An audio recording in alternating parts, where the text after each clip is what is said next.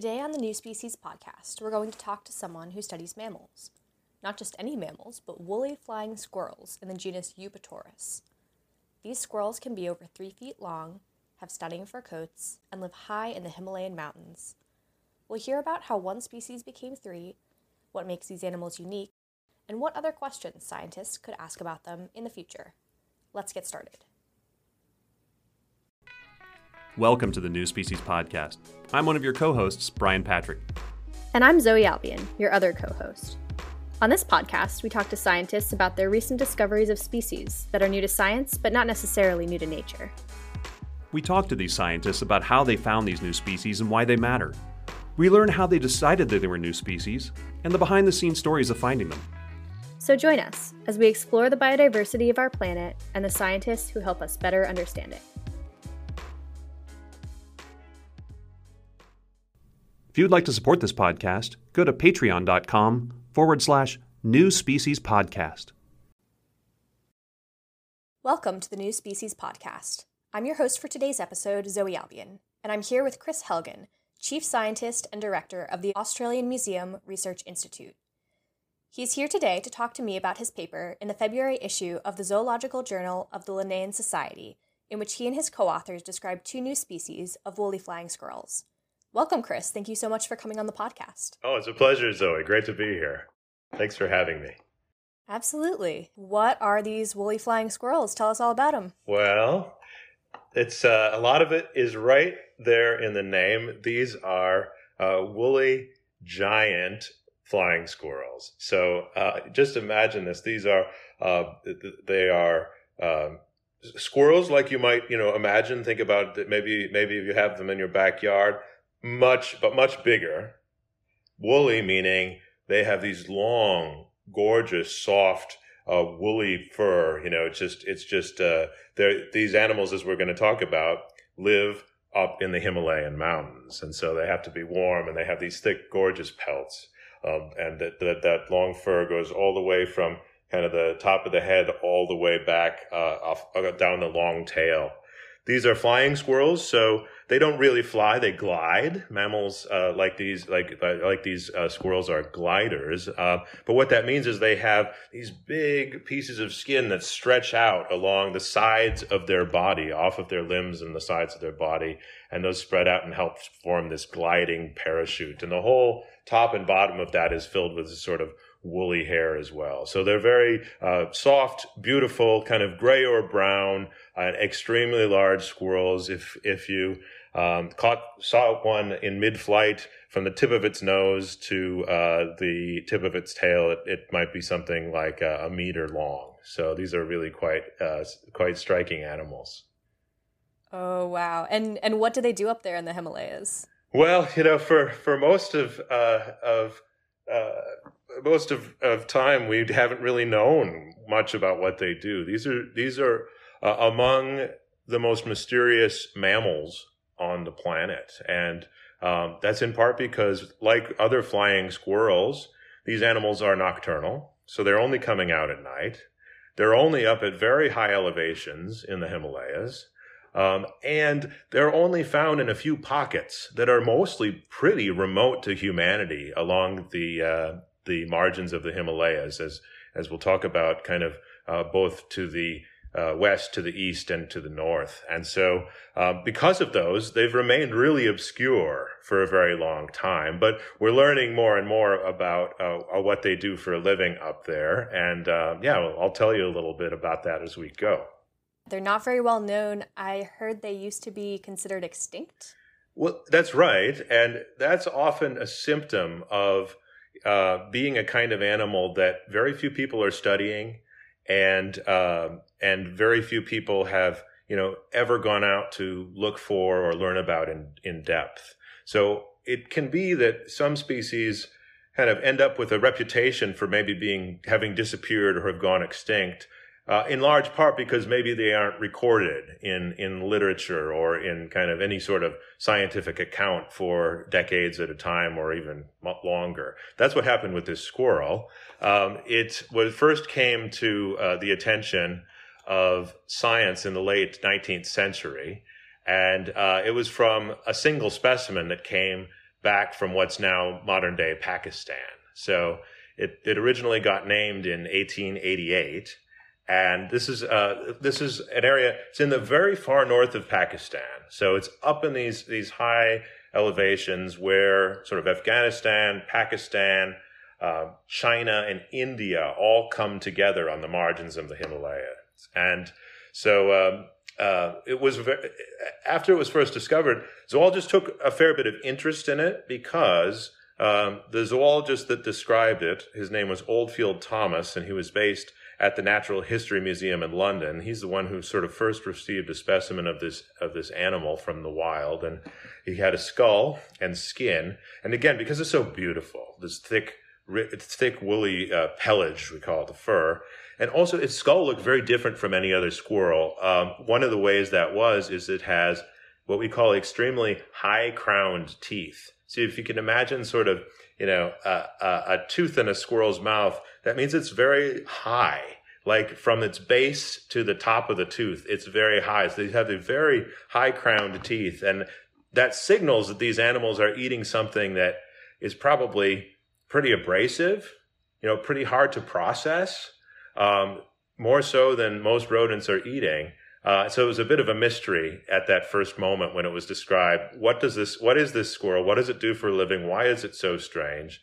A few others turned up in terms of landing in museums. Some ended up in museums in modern day India, like in Bombay and Calcutta. One ended up in a museum in the Netherlands. But the story is basically that we only had these few scattered records. Very few scientists ever came across this animal. And then from the very early 20th century, there were essentially no records for most of the 1900s. And so that's why it gained a reputation for being so little known that maybe it had even disappeared. So you decided to look into it. So what did you do? Where did you go? Yeah, absolutely. So I should say this squirrel got a burst of attention in the mid 1990s, and I think it was 1994. I remember it because I was a kid at the time. I was a teenager, and I was reading it I grew up in Minnesota, just in the north edge of the Twin Cities area, and I was reading it. It's a kind of story that went around the world and even in everybody's local city papers. And so I was reading it, and a gentleman named Peter Zoller, a zoologist who worked for the Wildlife Conservation Society, was working with colleagues in Pakistan and sort of, quote, rediscovered this species. So scientists hadn't seen it for a long time. He worked with, people who lived in these regions and who knew about it. And they helped him to find and learn that it was still out there, where he could find it. And they collected some specimens and samples that, allowed us to have a few more in museums and start to access DNA from this animal and learn more about it. So this was a burst of energy there that proved to the world this animal was still out there. I took an interest in it because my attention is always drawn to those kinds of mammals. I'm a mammologist and I work largely as a taxonomist. My attention is drawn to those groups of mammals that are kind of the blind spots in mammalogy. So the more obscure it is or the less known or reported about it, that's where I want to focus my attention. And that's because that's where we can often find surprises or, sort of just make inroads into a really interesting kind of problem. So I started working with a close colleague of mine, a gentleman named Steve Jackson. I was in the U.S. at the time when I started this project, and he was based in Australia. And he got his doctorate years ago studying gliding marsupials in Australia. Things like sugar gliders and yellow-bellied gliders and greater gliders. We have a range here in Australia, like flying squirrels, but completely unrelated, marsupials that have hit on this similar strategy of gliding from tree to tree as a really efficient form of moving around. So Steve got hooked on gliding mammals, and not just the Australian version. He wanted to know as much as he could about all the gliding mammals of the world. And that takes you pretty rapidly into the world of flying squirrels, which are the most species diverse group of gliding mammals. So he put a book together, which was Gliding Mammals of the World, where he got a friend of his to do beautiful paintings of every species known. And he developed a sort of a scientific account of each species. And the animal that I think captured his attention amongst the flying squirrels most was this creature called the woolly flying squirrel. And one thing he noticed was that in the late 1800s, around the time the squirrel was first described, there's a notion that it was only ever found in Pakistan, but a specimen that ended up in the Netherlands was labeled as coming from Tibet. And Tibet is wherever it is in Tibet is quite a distance in many ways, geographically and biogeographically, from the particular area of Pakistan where this was from. So he started to realize there could be populations of this squirrel in a number of places. And when he dug around too, he found that a PhD student who came from China but was studying in the U.S. Had gotten some DNA samples that seemed to be woolly flying squirrels, but came from a different place entirely again, which was southern China in the province of Yunnan, which again was another several thousand kilometers from the area where the squirrel was first found in Pakistan. So what was happening is Steve and I were looking at this, and we're starting to realize there's just little bits of information that show that, this wasn't just a species from northern Pakistan that disappeared from sight and had been rediscovered. There is clues that there might be populations of this kind of squirrel stretched across thousands of miles of the Himalayas. And what we needed to do was, get our hands on as much information as possible to try to reconstruct what the range is and make comparisons of museum specimens and genetic information to see what we could find out. So that's how the journey started in trying to understand. There were clues that this might not just be one species, and we started to walk down that path. Wow. And so you visited a bunch of museums, you looked at their specimens. Did you collect your own? We visited. So for each of these projects where I revise a genus, my goal, my sort of modus operandi is that I try to see, if it's an obscure group like this, I try to see every specimen in every museum that exists. And that becomes a goal as part of these projects. And, it can become almost an obsessive quest. And I think this from talking to people about these projects with discovery of new species and using museum material. But, they're scattered. They're often scattered to the winds for so many reasons, historical reasons, and for reasons of colonial history, and for reasons of museums, trading, and all kinds of things. But we found 24 specimens of woolly flying squirrels in all the world's museums. Some were in London, some were in Leiden in the Netherlands, some were in Bombay, a few were in Calcutta. And then a few ended up in the museum in Florida Museum of Natural History in Gainesville, from the work that had been done in the 90s trying to document these species. So then there were also unstudied and unpublished specimens that we found had landed in some Chinese museums. And this brought us into close contact with collaborators and colleagues in China. And that really helped us start to understand what was going on in the Chinese side of the border. Not so much in Tibet, where we still remain largely in the dark about what's happening with this species, but in Yunnan, further to the east, where this group of scientists at the Chinese Academy of Science in particular were working. They were starting to collect specimens on expeditions, and perhaps even much more interesting, they were also starting to photograph this animal in camera traps on their field missions and expeditions. At the same time, so camera trapping, right, is a technique where you put remote cameras, in a habitat, you leave them there, and you basically are trying to observe the animal on its own terms. You're leaving the environment, and the camera is recording, and it'll take a snap or a video when the animal walks by. And this has been transformative in mammalogy in a lot of ways, because mammals, by and large, are really pretty hard to find. They are secretive. They try to avoid us, right? Most of them come out at night, like flying squirrels do. And so you really, really have to be, clever. There's a lot of people have sort of said that the camera trap is the binoculars of the mammalogist. The binoculars of the ornithologist is to the camera trap of the mammalogist. And they really are the best way to observe mammals in the wild. And so that's taken off. And not only in China, as we developed this project, colleagues in India and more recently Bhutan have also been snapping pictures of this animal for the first time, woolly flying squirrels. And so not only are these 24 specimens in museums and a handful of DNA samples informing us, but an increasing number of records of pictures of these animals from camera traps, which is wonderful.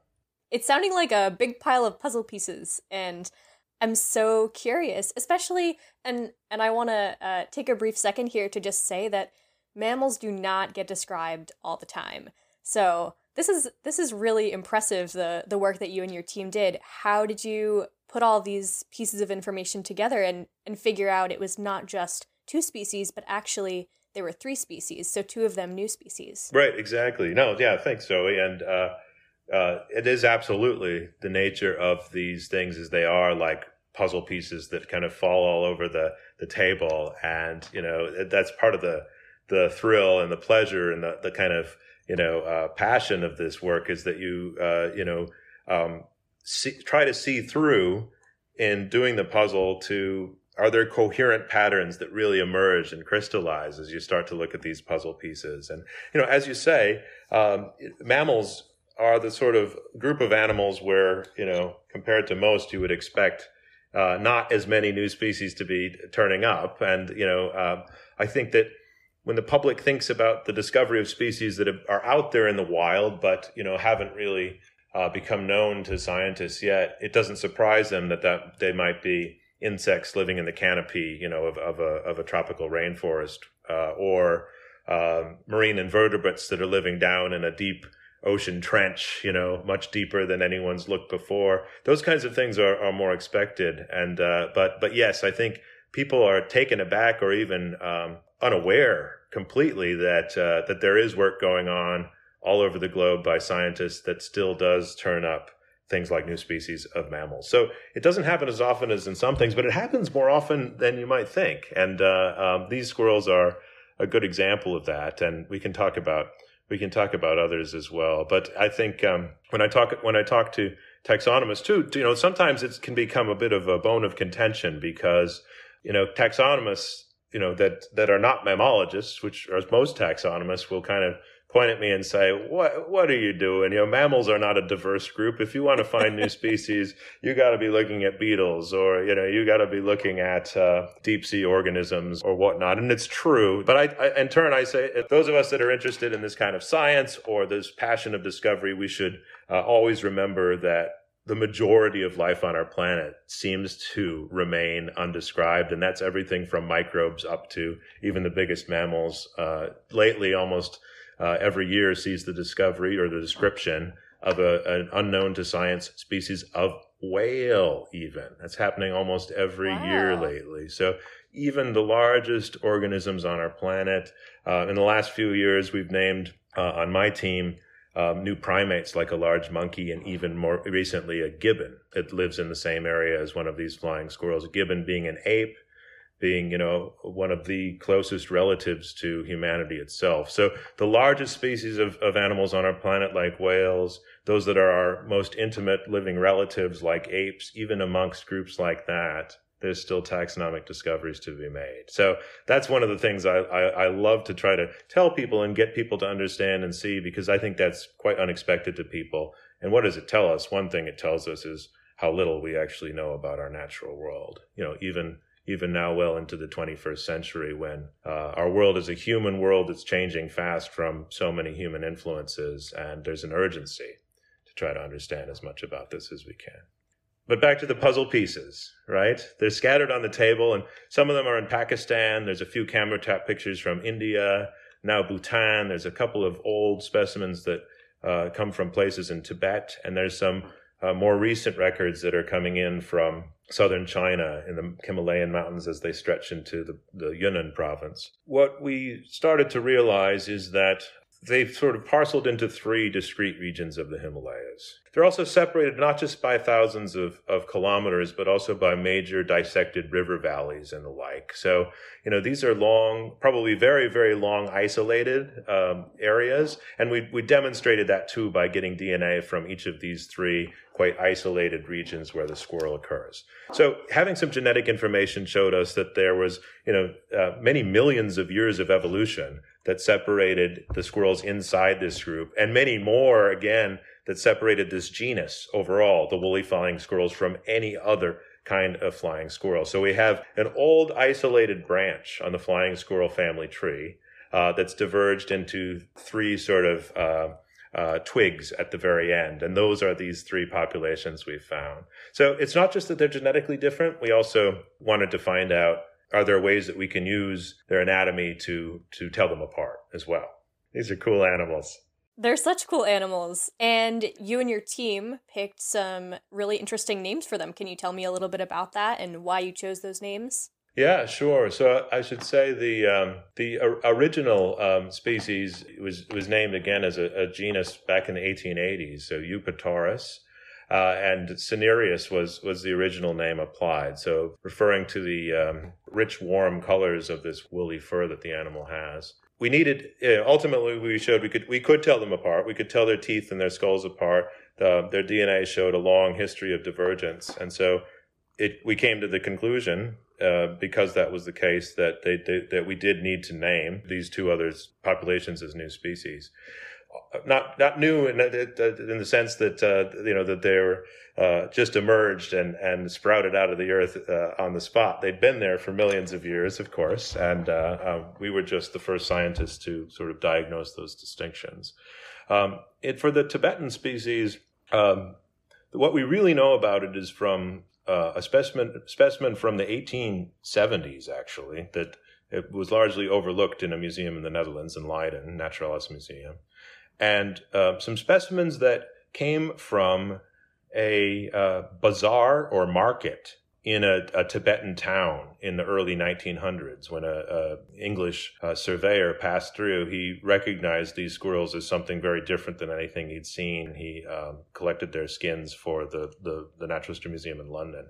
That's pretty much all we know about the kind of hard evidence of that species, those handful of specimens from a very long time ago. What we're learning now is a little bit more, again, with camera traps, and we're sort of trying to flesh out the range of that species, try to know more about it. Is it rare? Is it endangered? Is it found in protected areas? Things like that. And it was a bit of a no-brainer on this one. We thought, this is the Tibetan species. The Tibetan Plateau is just, it's along with the Himalayas, the roof of the world there. It's spectacular.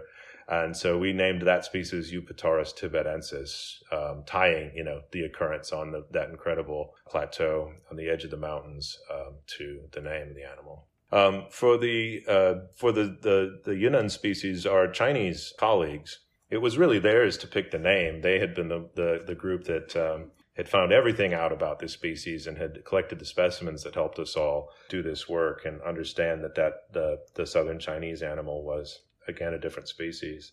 One of the places where that species had been found is a pretty kind of famous locality, in Chinese geography and in Chinese literature. And it's called Snow Mountain, so it's a spectacular kind of locality in Yunnan at the Himalayan margin. And so we chose the name Eupatorus niva mons, niva being snow, and mons being mountains. So the name really just directly sort of acknowledging this really important locality. And so that species is almost paradoxically the one we most realized existed at all. But it's the one we now know most about because our colleagues, including a young man named Chuan Li, who's led this work, has been the one out in the field with his team, recording new places where we didn't realize it occurred, new localities, elevations where we didn't know it occurred, information about the vegetation it lives in, information about what its predators are, and camera trap pictures and that are helping to understand its activity patterns and other aspects of its biology. So those are the three species: Cinereus, tibetensis, niva mons. And as of now, they have their names coined, And I always say, this is the starting point, right? When, by giving creatures like this names and really establishing what they are, their basic identity, how distinct they are from anything else. That's one of the first steps in learning anything more about them, including figuring out how to protect them.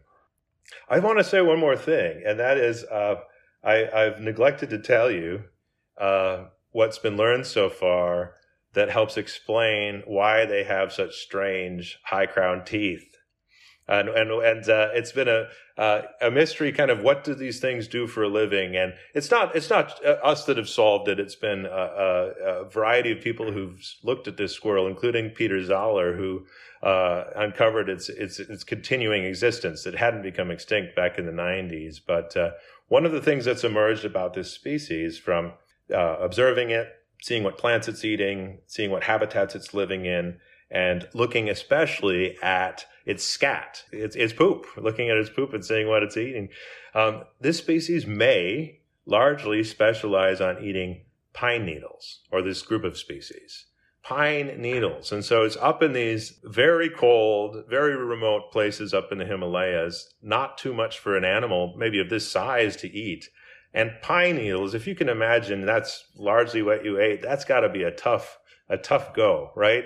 Those things are really reinforced with, complex, smelly, toxic compounds, and there's not a lot of nutrition to them. It would be very, very much like eating something like eucalyptus, like a koala specialized diet. So we're talking about a hyper specialized diet. Probably the animals eat some other things too, but that might be one of their go-to resources, capitalizing on something that other species haven't really been able to learn or, adapt to digest. So that's something that I think offers a really cool avenue for future work, is, looking at the adaptations of the animal. We know the teeth are very unusual and huge and very complicated in their surface features to allow this animal to grind up something like that. But what does its digestive system look like? We have no knowledge about that yet. And how does its genome work in tandem, with what it's eating to sort of detoxify the compounds in these plants? We've learned more about that in things like giant pandas specializing on bamboo, or koalas specializing on hard-to-eat leaves, or wood rats in the United States eating certain kind of southwestern vegetation that's really hard to eat. There's a lot to learn ahead, I think, about how this animal makes its living up in these mountains, and how its fantastic adaptations have given rise to its lifestyle in these hidden away places. Yeah, thank you so much for coming on the podcast, Chris, and continue to find out about some really large squirrels. You're welcome, Zoe. It's such a pleasure to be here, and I will keep solving these puzzles that grab a hold of my attention, and I'll talk to you again sometime, I hope. Absolutely. I'm glad to hear it.